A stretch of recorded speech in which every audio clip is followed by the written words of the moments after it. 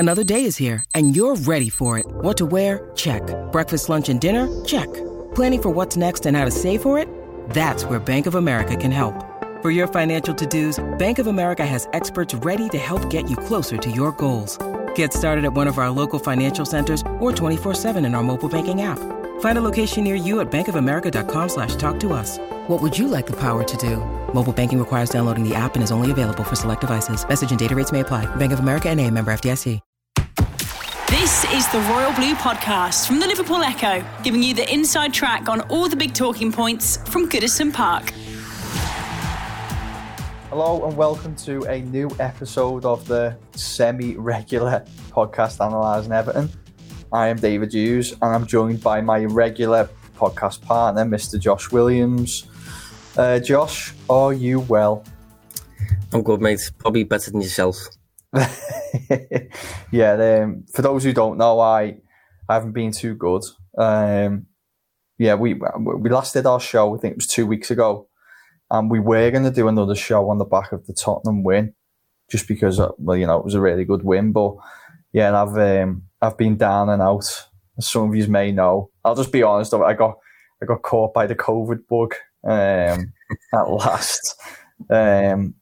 I don't feel like it's as shameful as maybe it was in the early days, because it looks like at some point we're all going to get it. So, yeah, it was a bit of a write-off last week, but feeling a lot better now, which gives us the opportunity to talk about Everton and do a show. We will have a quick chat about that Tottenham game. It feels like a lifetime ago now, but it was a good win, so it's worth taking a look at. Then we'll have a chat about West Brom. We'll talk about James Rodriguez. A few words on Calvert-Lewin, and then we'll look ahead to Palace as well on the weekend, which is a battle of two top four teams. Josh, I haven't looked at the table, but I know it's maximum points from both sides, isn't it, so far? Two teams, 100%, yeah. Yeah, so that's probably, certainly in Palace's case, a little bit surprising. But anyway, yeah, we'll do that. I'm aware that there's League Cup fixtures in between. We're recording on the Wednesday and there's a League Cup match tonight, but it seems like a little bit early to be talking about that competition. Hopefully Everton will still be in the later rounds, and we can maybe focus a little bit more on it then. So we will start with a brief chat on Tottenham. Josh, I know it feels like a long time ago now, but did you watch the game? Yeah, caught the game, yeah. What did you think, just generally? Yeah, I was impressed, yeah. Disappointed with Spurs. Obviously, we previewed the match, didn't we? And I think Sky actually got up a graphic on the day of Mourinho's history in the Premier League in the first match week. And he's never lost before. I think he's drawn once. Wow. I think he's won 9. So I expected, considering it was Jose's first full season with Spurs, I expected him to make a bit of a go at it. Added McDoherty, added Højbjerg. So I expected a bit of a competitive match, but Everton just seemed superior from start to finish. From my perspective, both teams were on a different level. Everton just seemed a lot better with and without the ball. Considering both managers took charge roughly at the same point, and both managers had, I think it's fair to say, fairly successful windows in terms of the summer. Mourinho got a new right back in, new centre mid. Ancelotti got 2 new centre mids, and obviously a bit of a more creative player. So it was going to be interesting to see, obviously, which team was on a bit of a better trajectory, if you like. And I think coming away from the match, it pretty much looks like Everton almost certainly are. I mean, they were pretty much in control from start to finish and fairly unfazed, I thought. Yeah, I agree. It felt like a really big win in terms of setting a platform for the good season. It kept that feel-good factor around the club. Obviously Everton have won 2 games since then. They also got the monkey off the back in terms of winning their top 6 club in the opening weekend, which I personally felt was huge. It's interesting, isn't it, that we look at the numbers of the game. It looked like a game that could have gone either way based on chances. If we focus on XG, Everton finished the game. I've used Wisecout for this, Josh. I don't know if you've used a different provider, but gone with Everton 1.39 to Spurs 1.16. Everton had 14 shots, 5 of which were on target. Spurs had only 9, but also 5 shots on target. And the possession was pretty much down the middle for both. So, based on chances alone, you could probably argue that it was a game that could have gone either way. But I have to caveat that and say I do agree that I thought Everton were the better side on the day. I thought they looked better in possession, looked better without the ball. I thought Spurs actually really struggled without the ball on the day.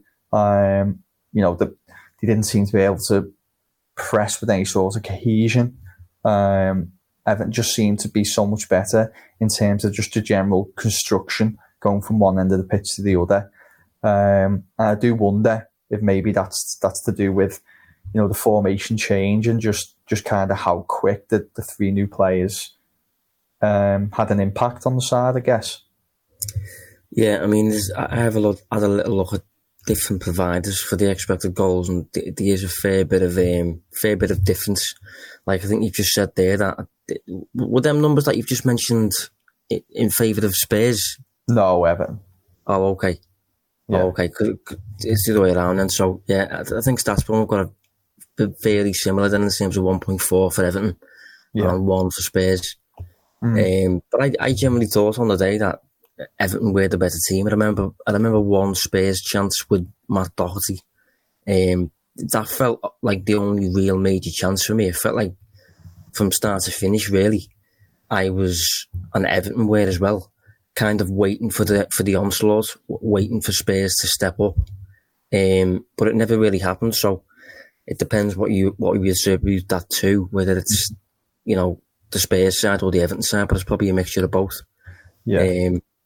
In terms of Ancelotti, obviously using the new system sort of thing, I think it definitely caught Mourinho off guard. Hence Dele Alli getting removed at half time. Yeah, I think it caught us off guard as well, because I remember on the show before we weren't confident that we'd see all 3, maybe 1 or 2, but it was obvious ambition from the manager, and the team just seemed to have a greater blend of defensive solidity, presence through the middle and creative threat. Alan was screening the back 4. Decore done really well, like covering on that right side. I think it really suited Gomez being in that setup as well, having energy alongside him, and I thought he worked quite well in the general build-up play. If he was in possession, it felt like, as is normally the case if it's on one side of the pitch, Spurs shuffled over to close down that flank. But Gomez a few times, kind of switched the play over to James Rodriguez. That's then pulling Spurs back over to his side. And then, as we'll probably touch on in shortly, Rodriguez then has the capabilities to do those switched passes out to the left wing with, Luka Dean pushing on. And it seemed like it's almost like a zigzag in terms of build-up play, but it seems really difficult to defend against. And it just, as I said, there just seemed to be such a greater balance across the side with the new players in. I thought the way they kind of adapted to the game so quickly and seemed to know their roles so quickly as well, it was impressive. Yeah, I mean, we mentioned that Ancelotti almost had no choice really before the match to throw these players in, considering the complete lack of midfield Everton had last season. And I definitely think they added that presence that we did touch upon. I do think Mourinho will have expected a 4-4-2. I don't think he'll have expected all 3 players to immediately start. He actually said after the match, this is a quote, they were playing with only 1 pivot. Alan was in that position and Gomez and Decore were pressing high. And obviously, as I said, Dele Alli was removed at half time. And I think Mourinho's expectation before the match will have been, if Everton play a 4-4-2, Dele Alli plays as number 10. You can kind of feed him there between the lines. Obviously, the midfield 3 that Everton end up going with, Alan can then follow Dele Alli around in the space in between the midfield and the defence. So it caused Spurs a few problems. Yeah. And yeah, as you said, which we're obviously going to touch upon in a sec, I think James Rodriguez and specifically with Charleston and Lucas Dean on the opposite side, just seem to benefit each other. Yeah, definitely. I thought what was quite interesting, just as a general point, and I don't know if I can really add much analysis on this, was just how flexible the formation seemed to be on the day. Because, certainly in the first half an hour, I'll be honest, I wasn't really sure what Everton were playing at times. But this isn't a criticism. It's more just, kind of how fluid and dynamic they were. But sometimes it looked a bit like a 4-2-3-1, then a 4-1-4-1. Then it would kind of have a shape that looked a bit like a 4-4-2. But I guess from a Tottenham point of view, it probably just made it really difficult for them to kind of pigeonhole what Everton were doing. I think that helps by having versatile players like the core. You can influence and higher up the pitch, but also drop it in to defend well. Thought Rodriguez did his fair share of defensive work. Gomez seemed to tuck in fairly well. We've already spoke about Alan, so yeah, it's just I thought that was really interesting, just how fluid the formation was at times. Yeah, no, I think it was certainly a bit of a different formation without the ball as opposed to with the ball. I think with the ball it was obviously 4-3-3 with Richarlison and James closer to Calvert-Lewin, pushing forward a little bit. But then when possession was lost, I think Richarlison and James would tuck back in, almost form a midfield bank of five a little bit, with Calvert-Lewin a bit further up. But obviously if you interpret Alan as deeper, then it becomes 4-1-4-1. So, there's all different kinds of formations you can play with there. Yeah, and I suppose that's just worth pointing as a general point. Football's such a fluid game that formations are constantly evolving, adjusting anyway, aren't they? But it was, I guess I was really impressed how they never looked really out of shape in this game, considering they hadn't really played that much together. But in all, it was a really good win. So we'll move on anyway. As I said, it was a little bit of a while. Unless you've got anything to add on that, Josh. No, just as you said there, that it was a really big win. It made me think of you mentioning how this could have been a bit of a momentum starter. And if you look at West Brom, obviously, and if we're going to include, I think it was Salford, was it? Yeah, that was it. That's obviously 3 wins in a row. So yeah, what was interesting, just quickly on that Salford game, was there was 10 changes in the side, and it was still a really commanding and dominant win. Now, obviously, you're playing League Two side, but you're playing the side who've got plenty of field goal factor. They've got money behind them, and they've got some decent players for that level. So it definitely had the potential to be a banana skin. But as I said, when there's just such a field goal factor around the club, you can kind of see performances like that in cup games, just other players try and impose themselves. But as I said, we won't focus too much on the cup games for now. We'll move on to West Brom, which, again, Josh, I don't know what you thought, but from my opinion, it was a really dominant win. Obviously aided by them going down to 10 men, but on the whole, yeah, it was a really dominant win. We look at just, I'm using Y-Scout again just for these underlying numbers, but the XG was 3.63 versus 0.48. Everton had 15 shots, 7 of which were on target. West Brom 6 shots, just 4 on target. That XG is really high when you consider there's no penalties in that. And just on that point, I had a quick look through Y-Scout's data across the past 5 seasons, and that was the highest XG I've seen Everton record according to them, which is interesting. And then, yeah, possession, as you'd expect against 10 men, 71%. All in all, looked fairly dominant on paper, Josh. Yeah, stats won't want them pretty much the same. 3.6 XG against 0.3.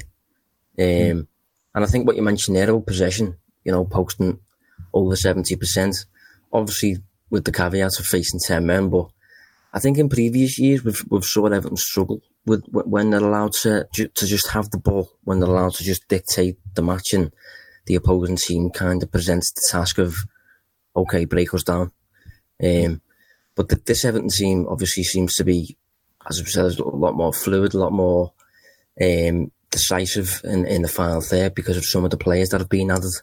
Obviously 3 games, one of which was against League 2 opposition, one of which suffered 10 men, but that's 9 goals so far in 3 games. So, yeah, it bodes well for Everton moving forward. As you mentioned there about high quality chances and all that sort of stuff. I think Calvert-Lewin on his own had 4 shots inside the 6-yard box, not just the penalty box, the actual 6-yard box. So, yeah, Everton creating clear-cut chances there. Yeah, that was a really good point you said there about issues breaking down, because obviously I've talked about the XG they've recorded there. Yeah, and okay, and it being, the highest across the past 5 years. And okay, it was against 10 men, but Everton would have come across, played against 10 men in that time as well. And I do agree sometimes whilst we don't know how good West Brom are going to be defensively, they've already conceded a fair few goals. You've still got to go and break them down, and I said Everton seem to do that with relative ease. I do think a lot of that being able to switch the play from side to side does really help in that regard. Before we go about how great Everton have been and how great we look, we like to keep it fairly objective, don't we? And I think there was a couple of negatives in the game. I thought West Brom started quite well and seemed to cut through Everton once or twice. And particularly, I thought the first goal was a really bad one to concede. Have you got any thoughts on it, Josh, and maybe who you think is to blame? It's a difficult one, this, because it is. I'll be honest, it's a terrible goal to concede. I think there's quite a few errors in the move. I think even initially when the ball was lost, I think James loses the ball. He tries to lay it off to, I think it's Andre Gomez. There's a bit of a miscommunication there, and the ball ends up falling to the feet of a West Brom player who just feeds Diangana. But Diangana's completely wide open. Maybe Everton got caught with too many players ahead of the ball, and then behind the ball there seem to be only the 2 centre backs really.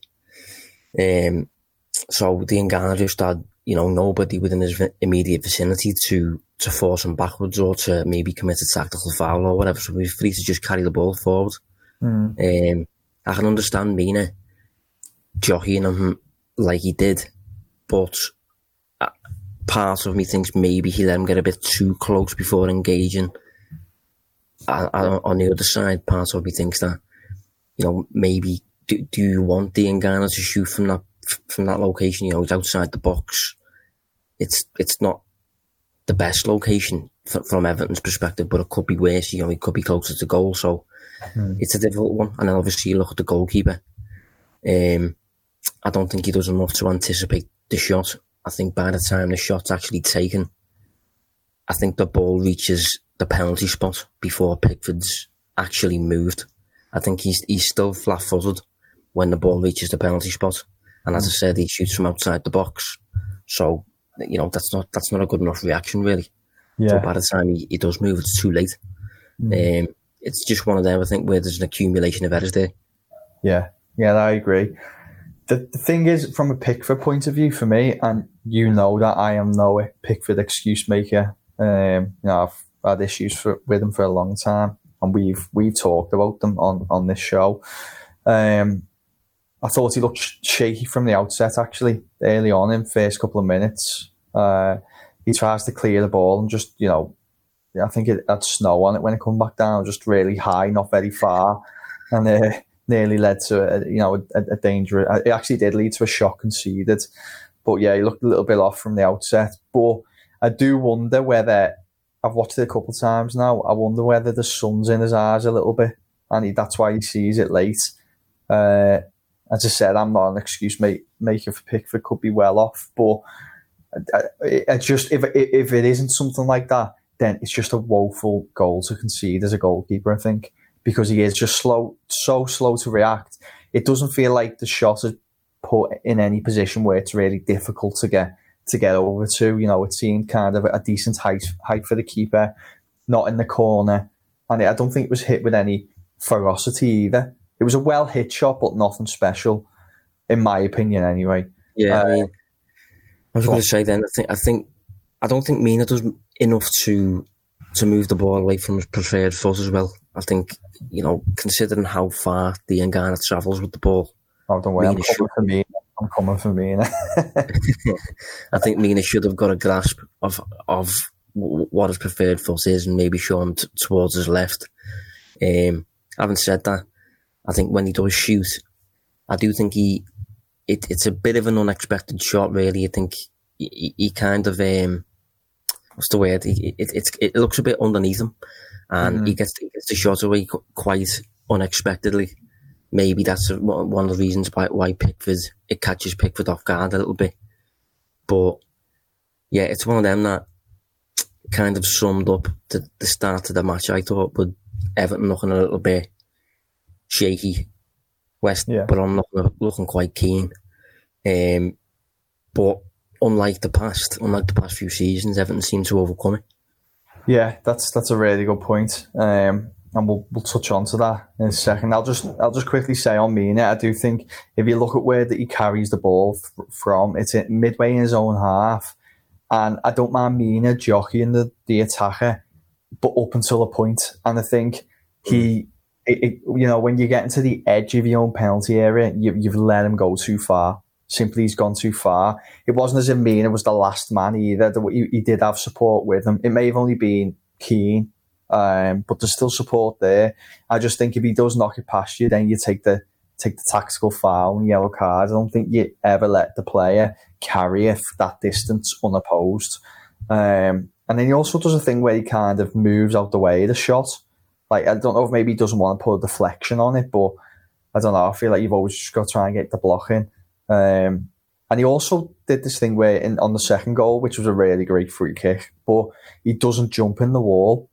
And I don't know, for me, you see a defender as a player who kind of throws anything that they can at a shot, and to kind of just let it plop over your head without jumping in the wall. I can understand if you're trying to block against a low shot, but it's clear as soon as he's hit it, that's going high, jump, and he doesn't, and obviously ends up going in. So just kind of strange characteristics for a central defender. Yeah, I think considering the size of him, obviously he's a big lad. I think he should be doing more to make himself be a better obstacle, basically. Yeah. I think he's not enough of an obstacle for his size. Obviously, he should be a key man on the wall when you're jockeying a player, and you should be doing enough, really, to be blocking a shot in that scenario.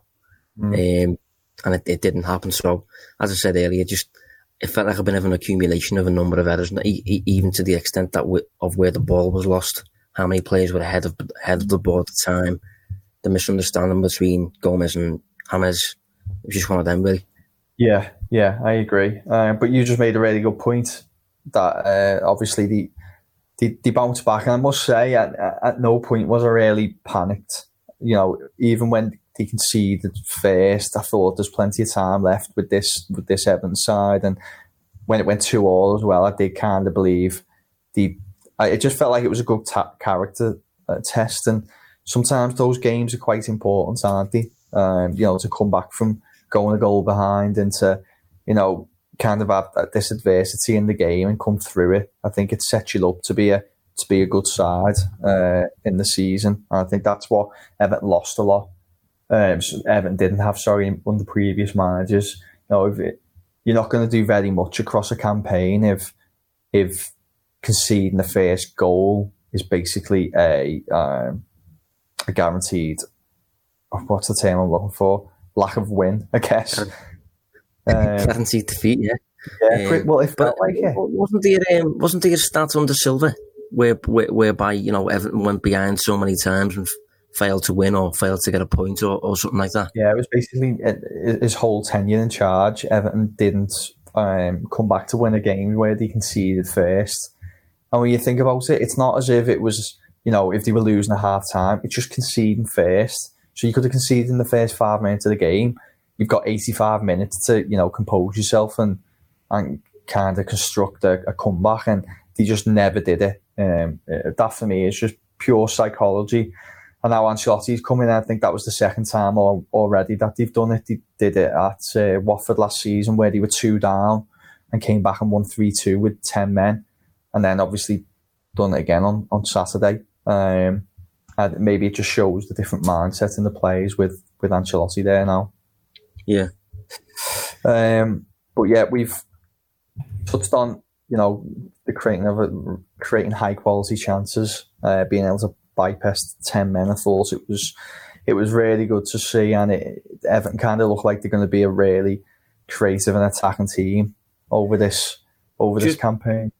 Just on that, actually, in terms of the attack clearly being a little bit better than before. Obviously, again, 45 minutes were against 10 men. But Everton have started this season so far with 15 shots against Spurs, 14 shots against West Brom. Last season, they started both matches with 10 shots and 10 shots. So already they're kind of, you could say 9 shots has been added there over the course of 2 matches in comparison to last season. And I think that stems from probably the addition of James Rodriguez in the attack, who we're going to get onto, and what those players are adding, really. The Royal Blue Podcast from the Liverpool Echo. When you need mealtime inspiration, it's worth shopping Kroger, where you'll find over 30,000 mouth-watering choices that excite your inner foodie. And no matter what tasty choice you make, you'll enjoy our everyday low prices, plus extra ways to save, like digital coupons worth over $600 each week. You can also save up to $1 off per gallon at the pump with fuel points. More savings and more inspiring flavors make shopping Kroger worth it every time. Kroger, fresh for everyone. Fuel restrictions apply. Let's get on to it now, because it's a really good point. And I have to say, everyone was looking forward to him coming in, but I think there was a lot more of excitement around the name, with still maybe 1 or 2 question marks about how good he would be.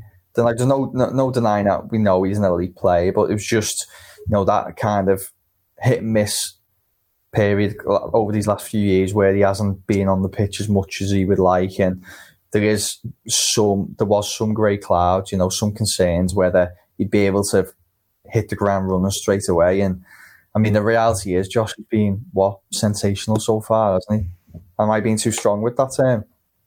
No, I think he's shown his quality. I think that's the difference. He's shown the stardust, really, that a player needs to have to play for Real Madrid, to play for Bayern Munich and teams like this. And although these players might reach a point in their careers whereby they stop starting as a regular, they stop getting as many minutes, they maybe suffer from a few injuries, you can just still tell when they take to the field, you can just see the reasons why they reached that level as like a 22-year-old or whatever it was when he moved from, I think it was Porto or Monaco. He's just a quality player. He's just got that about him. I think he's one thing I've picked up on. I don't want to give too much away, actually, because I'm writing a piece on him right now for the Echo. I think that's coming out either today, this is the Wednesday, or tomorrow, which is the Thursday. So I'm trying to keep a few of the nuggets that I've got for the actual piece, to be honest. Give us the nuggets, mate, and you can people can then read the piece in more detail. But I think one thing I picked up on now is how, I think I've spoken in the past, I remember speaking last season, people listening to this show will know that I was not the biggest fan of Everton's squad. I just didn't like it. I didn't like how so many players in the team failed to complement one another in terms of their natural skills. So, and I used the example, I recall using the example of Leicester. And I think, if you think of these players now, so you've got Wilfred Ndidi as the holding 6 for Leicester, suited to primarily defensive work, but on the ball he doesn't really offer a great deal. He's obviously a bit of a sweeper, able to cover lots of ground. And Rodgers was playing with Maddison and Tielemans ahead of him, both of whom aren't that defensively active but can pass the ball. And they like to drift into the spaces, the number 10 spaces. And then ahead of them, you had Jamie Vardy, who was creating those 10 spaces for those two players by running them behind. Obviously, he's a quick player who likes to get on the end of through balls and stuff. So you had kind of 3 little layers there for Leicester, midfield and attack, that just naturally complemented one another without really tactics playing much of a part almost. And I think Everton haven't really had that. They've had a mixed bag of players, all of whom almost clash. But I think simply by adding James Rodriguez, he's just naturally helping the team. Like, obviously you've got Calvert-Lewin and Richarlison both inclined to dart in behind. That creates space for James Rodriguez to cut inside and kind of be that Coutinho type player that you mentioned last week, often operating in the inside spaces. And obviously his switches of play allow whoever gets on the ball, whether it's Digne or whether it's Richarlison, they both like to get forward. It allows those two to basically overload their opposing fullback. Yeah. So it's just naturally helping Everton to attack the addition of James. And it's good to see, really, considering it's not really been present at Everton for a while. Yeah, you're spot on. No, it kind of feels like the actual playmaker that they've lacked for so many years now. The kind of play, the reason why Sigurdsson gets so much grief, because he's not that person. Where it feels like although he's technically playing as a right-sided attacker, he's basically a wide number 10 in many ways, isn't he, in terms of what his profile is. But just on that point, which I think is really good about him complementing others around him. For me, I think Luca Dean is probably Everton's best player in terms of constructing play. So I'm talking about everything that gets them into the final third. But too many times since he's been here, it's been too one-dimensional with him, where it's kind of been a case of midfielders in possession, put it out left, and somehow Dean linking with someone else or driving with the ball, gets the ball into the final third if he can, and then cross it into the box. And I think it was just, as I said, it was just too predictable. It was too easy to defend against, and I think any opposition analysis in the Premier League or analyst in the Premier League would have looked and said to, whoever the team they're representing, this is how they like to build up play. He's our threat. Let's cut out balls going down those flanks, and let's basically stop him being able to progress through the lines. But feel now with James, he now picks up the ball in that right side position, and he attracts so much attention on that side that he pulls players over, and he has the ability to execute fantastic switched balls, which I feel like we've seen so many times already, over to Luca Dean, who's then one of Everton's biggest threats in terms of crosses in the box. And it's just completely evolved the way Everton are constructing and the way Everton are building attacks, doing that. And he's the main reason why. And when I was trying to think of an equivalent, I thought probably the best example of the point I'm trying to make is when you think of Robertson and Alexander-Arnold for Liverpool, where if one of them's building down one flank and they maybe getting crowded out, or they've pulled a lot of players over, they'll then do a big switch to the other side of the pitch, which you'll know, Josh, because you would have seen it a million times, and it's a really effective way of attacking, basically, isn't it? Yeah, for me, it's one of the most effective ways of attacking. As I said, you can gain those overloads and stuff like that, and you can gain, if it's not an overload, you can gain maybe a 1v1. And if you get Richarlison up against most fullbacks, you're probably beating them in a 1v1 if the fullback's not getting supported.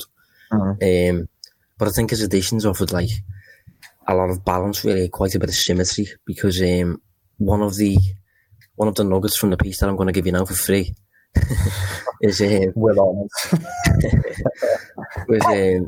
last season the player to play the most switches for Everton was Lucas Dean. Now you're getting the switches also from the right side of the pitch, so you've got the opportunity there to go from right to left to right, that sort of thing, which Everton maybe didn't have last season.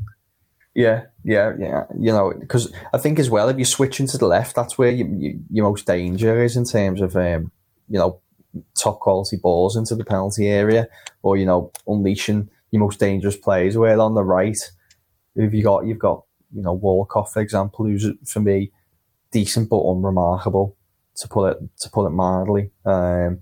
So now you're kind of bringing in that other side of the pitch where you've got your most dangerous players. But let's just briefly touch on some numbers then for James. Now he's played 2 games, didn't play a full 19 either, but he's already registered 10 shot creating actions across those 2 games, which, for anyone who doesn't know, that's basically, 2 offensive actions directly leading to a shot. So it could be a pass, dribble, or drawing a foul. We're averaging that out, Josh, it'd be just over 5 per 90, wouldn't it? Which, I mean, if you could keep that up all season, it'd be pretty impressive. 6 arrived in open play. He's played a hand in 2 goals. One was a direct assist, and the other one was I think it was that stunning chip that he put in for Richarlison for Calvert-Lewin's goal on Saturday, where I know you would have saw it, wouldn't you, Josh? It was like a lob pass for Richarlison to run onto, and then put it across the goal mouth for Calvert-Lewin to obviously just tap it in. But yeah, I mean, I actually have a little bit of a controversial take on that, mate. Oh, don't be trying to take anything away from James here. While I'm talking now, get waistcoat up and have a look at the pass, because I looked at it yesterday. Obviously, I'm writing about him at the minute, so I looked at it yesterday to visualise it. Obviously, to use it as a bit of a graphic. Yeah. And I actually think he intends to find Lucas Dean, as opposed to Richarlison, who he ends up finding, because when he receives the ball, he immediately looks left, and I think he sees Digne down towards the goal post, basically, that diagonal run, and he plays the pass. I think he might see Richarlison starting to move in his peripheral vision, maybe. And it might be intentional. Maybe he's just thinking, I'll put it into an area and one of the 2 will get onto it. But it looks to me like he recognises Digne's run, and that forces him to make the action. But regardless, it's obviously an incredible pass, to key to the door type pass, whereby he's just, against the low block sort of thing, and he's found the space, he's found an opener. Single-handedly resulted in the goal, really. Just to let our listeners know, I wholeheartedly disagree, but respect Josh's opinion. But yeah, have you checked the clip? Yeah, I'm watching it now. I just think I see the point you're making. You see him look directly at Digne. Yeah, but he also, to me, looks like he's looking at Richarlison as well. It looks to I see what you're saying. For me, it could be a case of putting it in that kind of the area danger zone, yeah. Because if you look at Richarlison and Dean, they're both making almost the same run, aren't they? And I think he executes it brilliantly. So I see what you're saying. It may have been intended for Dean, but I think it's still just, I'll put it in that kind of sweet spot where it's really difficult to defend against. It's kind of penetrative in terms of, breaking through this low block sitting on the edge of the box. I'm unsold on that one, Josh. I'm going to give him the benefit of the doubt. I'm looking back at it now. Come on, what do you think? Are you looking again now? Come on. I'm looking again now. To be honest, he deserves the benefit of the doubt, because it is an incredible pass, but both players are making really, really similar runs, but maybe separated by about 6 to 10 yards or so. And I do think he just thinks, I'll put it into an area. But I just, when I look back at it, I just thought his first sight when he turns with the ball, it looks like it's Dean. I'm not sure. It's a tricky one. I'm not going to go wholehearted into it and say, no, it's a fluke. Nothing like that. But yeah, I think it's one of them where he's just thought, I'm targeting an area as opposed to a player. But it remains to be seen. Regardless, though, it's a great pass, and it sums him up really in terms of the high risk, low percentage passes that he's willing to try as that playmaker type that Everton previously haven't really had. Yeah. I think it's just a couple more things before we move on. It's It's interesting to note that he's got the highest progressive distance towards the opposition's goal of any midfielder so far in terms of passes made. And he had a quick look last night. And if you broke, bear in mind, everyone, it is only 2 games. You know, it's such a small sample size, but it's just about really trying to work out the potential. If you break down his progressive yards in those passes, and then have a look at it in terms of, you know, passes completed per 90 as well. I've actually shared, it's probably easier if people go onto my Twitter at @DAHughes_, and you'll be able to see where he ranks against Everton's midfielders last season. And, you know, he's way out. The closest person to him is Fabian Delph, but, you know, he's miles ahead of Davis and Sigurdsson. You're basically getting a player who's attempting plenty of passes and, you know, penetrating passes at that. Which is something I think Everton's midfield massively missed last season. Yeah, just one thing as well I'd like to add. I tweeted this during the Spurs game. But obviously Everton took 15 shots against Spurs, and James was actually responsible for 8 of them. Wow. That's including the shots he took himself and the shots that he assisted during the game, the shots that he generated for his teammates. So, you know, that was over 50% of Everton's shots against Spurs came through James, really, which I think sums up, you know, his influence. Just on this then, Josh, talk about pulling figures out of the air, but do you think this is if he's fit, he could be like that term that we've used before, but a transformational signing for Everton in terms of how many goals he could add across the course of a campaign? And I don't mean just him scoring or assisting. I just mean in terms of, you know, goal contributions. So if we talk about, you know, those shot creating actions, we get that data from FBref, who use StatsBomb, and they use 2 offensive actions leading up to a shot. You know, on that basis, how many goals do you think he could add? Because I think he could be easily, you know, 10, 15 over the campaign. No, yeah, I think it's going to be a fair bit, to be honest. Last week, before the season started, when you asked me where could Everton finish, I said I'd be very surprised if they finished above 8th. The reason I said that was because usually goal difference is a good insight into the level of a team in comparison to the competitors in the league. And Everton finished last season with a goal difference of -12. Arsenal finished 8th in the league with a goal difference of +8. So you're looking about a 20 goal difference there between Arsenal and Everton, considering attack and defence. And looking at Hamid's early start, how many points, what's James worth on your goal difference? It's looking like he's going to be worth quite a lot, to be honest. He could be worth, to be honest, as much as Everton's -12. So on his own, he could get Everton to 0, you know. Yeah. So he can get Everton back on level par, if you like. And then it's up to maybe the contributions of Decore, Allen, Calvert-Lewin better than last season, Richarlison better than last season, to push Everton towards, you know, a goal difference of maybe +10 or so. Wolves finished 7th last season on +11. Spurs finished 6th on +14. And then you've got a bit of a jump then to Leicester on +26 in 5th place. But that's what Everton needs to start getting towards. And looking at James' start, yeah, he could be worth enough to get Everton back to a neutral level to then push on to get into the plus side. Yeah, it's spot on. Well, on the subject of goals, we'll touch on Calvert-Lewin, because he's got 4 already, which is quite impressive for 2 league games, 4 league goals. Is he a player that's maybe benefiting from having better build-up play behind him? You know, because I don't know, just the benefits of more kind of cohesive and balanced Everton side is that Calvert-Lewin can focus more on just being a goal-chasing centre-forward. You can stay in the penalty area, you know, ready to attack balls delivered to him by the likes of Rodriguez. We know how good he is in the air. He's getting better on the ground as well. Whereas for me, in contrast, last season, perhaps as a consequence of Everton's kind of inability to construct, you know, kind of good rhythm of play. I want a better term, I can't think of one. More coherent, shall I say.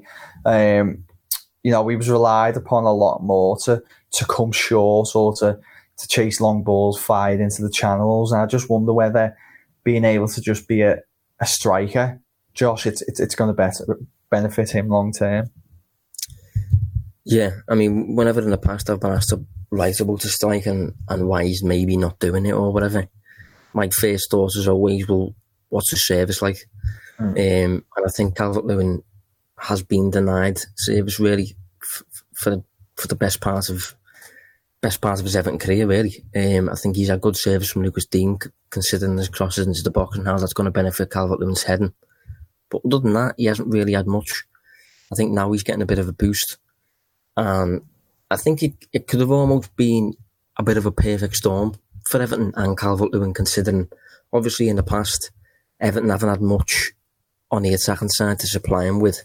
So he's had to do a lot more all-round play where he's kind of chasing the ball, where he's holding the ball up, bringing others into play and all that sort of stuff. Now, maybe that's less needed. But Calvert-Lewin has that to his game now.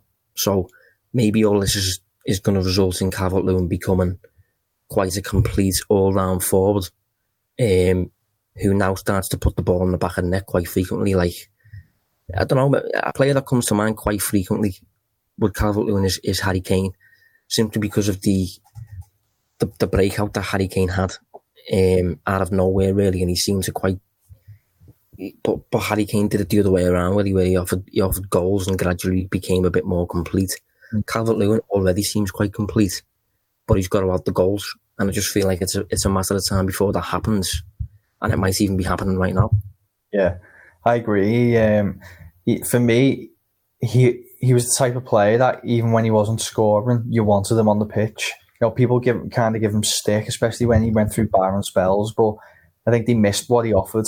Certainly in that side who didn't look after the ball very well, who, you know, weren't a dominant side, kind of relying on creating attacks on the break.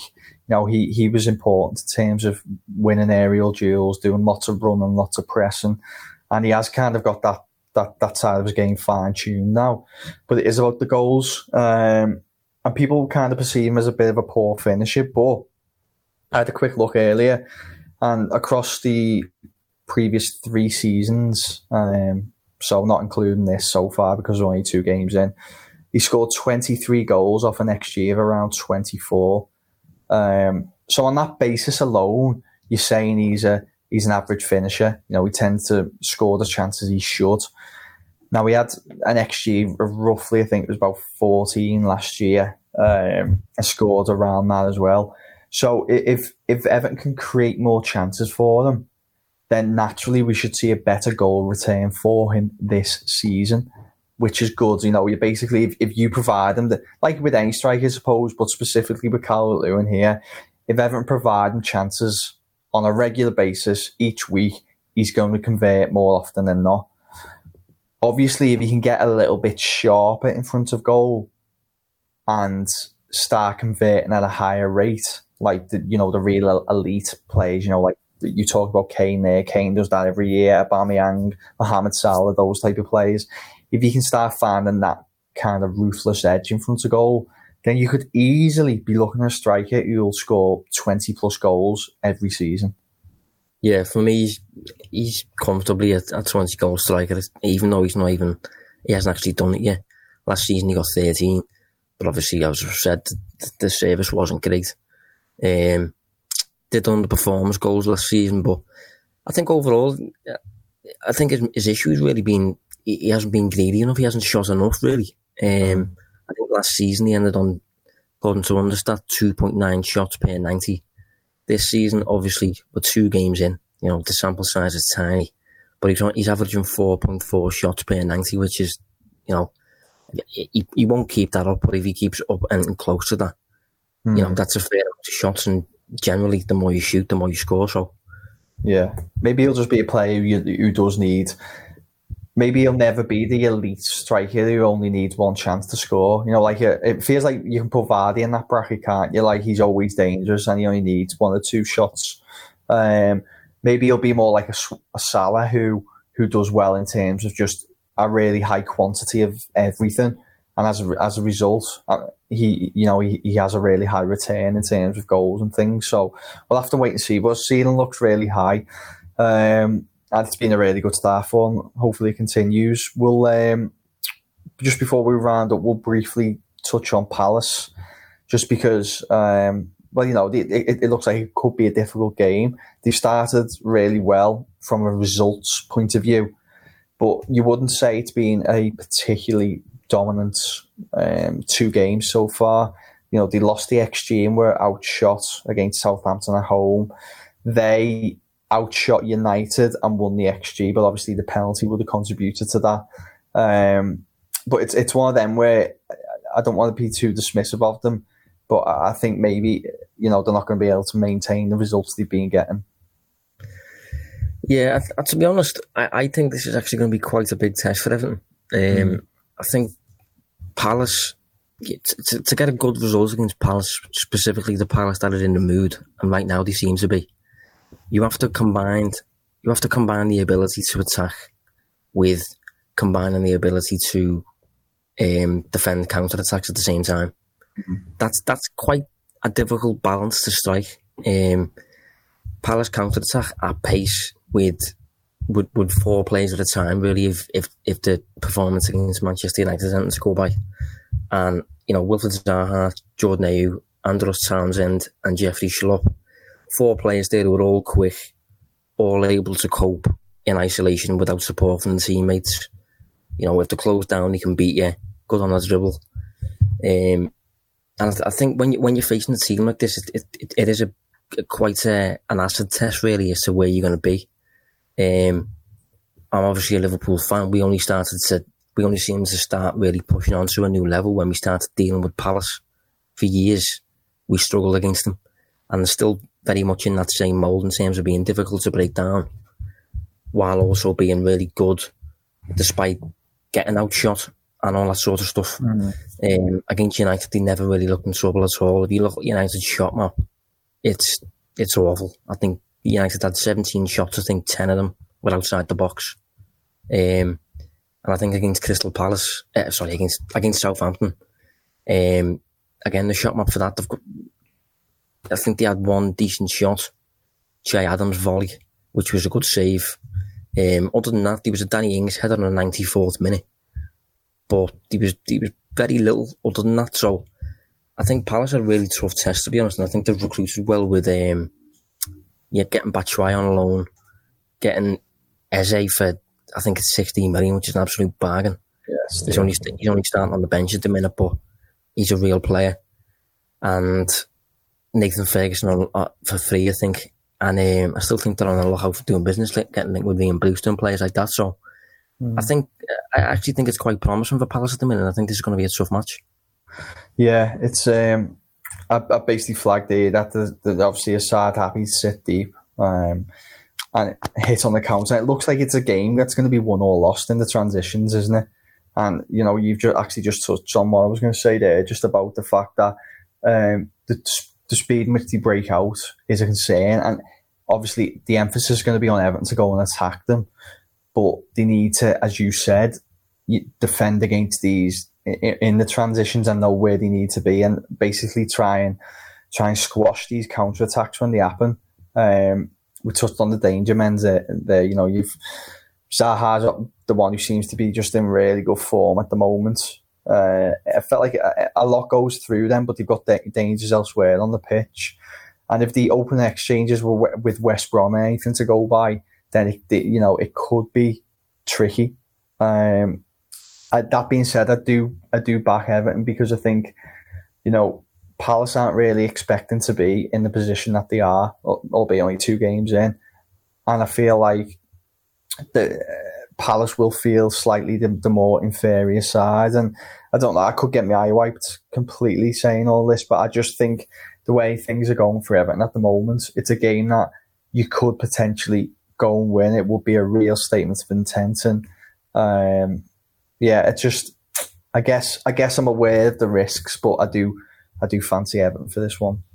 I think for me, this is a perfect game, really, where you put the spotlight on James Rodriguez, because Palace are one of the few teams in the Premier League that can actually sit in the low block really close to their own goalkeeper, but still retain an attacking threat because of the pace that they've got in wide areas, and the two up front who are able to carry the ball over large distances. So Palace can defend and allow very little space close to goal, but still counter-attack really, really well. I think Newcastle are one of the only other teams who can do it because of the likes of, Almiron, St. Maximin, they're really quick players who are good on the dribble. So when you're defending against a low block like that, you need to find a key to the door. You need to think outside the box. You need to be unpredictable. And James has been that so far. Obviously, you think of some of the passes he's made. You think of his ability to operate in space and that the key passes he makes and all that sort of stuff. So I think if Everton can get James on the ball, and if he can be really sharp, I think Everton will have enough. But if James has an off day, or if Hodgson caters for James and really closes him down whenever he's in possession or whatever, I think Everton might struggle to find an opening without him. So it's going to be an interesting game, I think. Go on, who are you backing, Josh? If you put you on the spot, that's a tough one. I've been impressed with both teams so far. Really impressed with both teams, genuinely. If James is allowed to play his game, I think Everton 2-1 win. If James isn't allowed to play his game, I'm going to go 1-1. Oof. I'm going to go with the 3-1 actually. Yeah, I feel like I just think there's goals in Everton at the moment, but I'm also not too sure about the clean sheet. But we'll have to wrap it up there because time's getting away from us. Really good to be back. Thank you very much, Josh, for your time. No worries, mate. And we will be back at some point. As I've said a few times, we're not sure how regular we're going to do the show just yet. But that being said, again, thanks to everyone who reached out to the pair of us, after the last one. It does mean a lot, I must say. And yeah, we'll see how we get on this weekend. Hopefully, we'll have a win through the week in the cup, and then we'll hopefully have 3 wins from 3 at the back end of this weekend. Still touching top spots in the Premier League. But yeah, take care, everyone, and have a good week. You've been listening to the Royal Blue Podcast from the Liverpool Echo.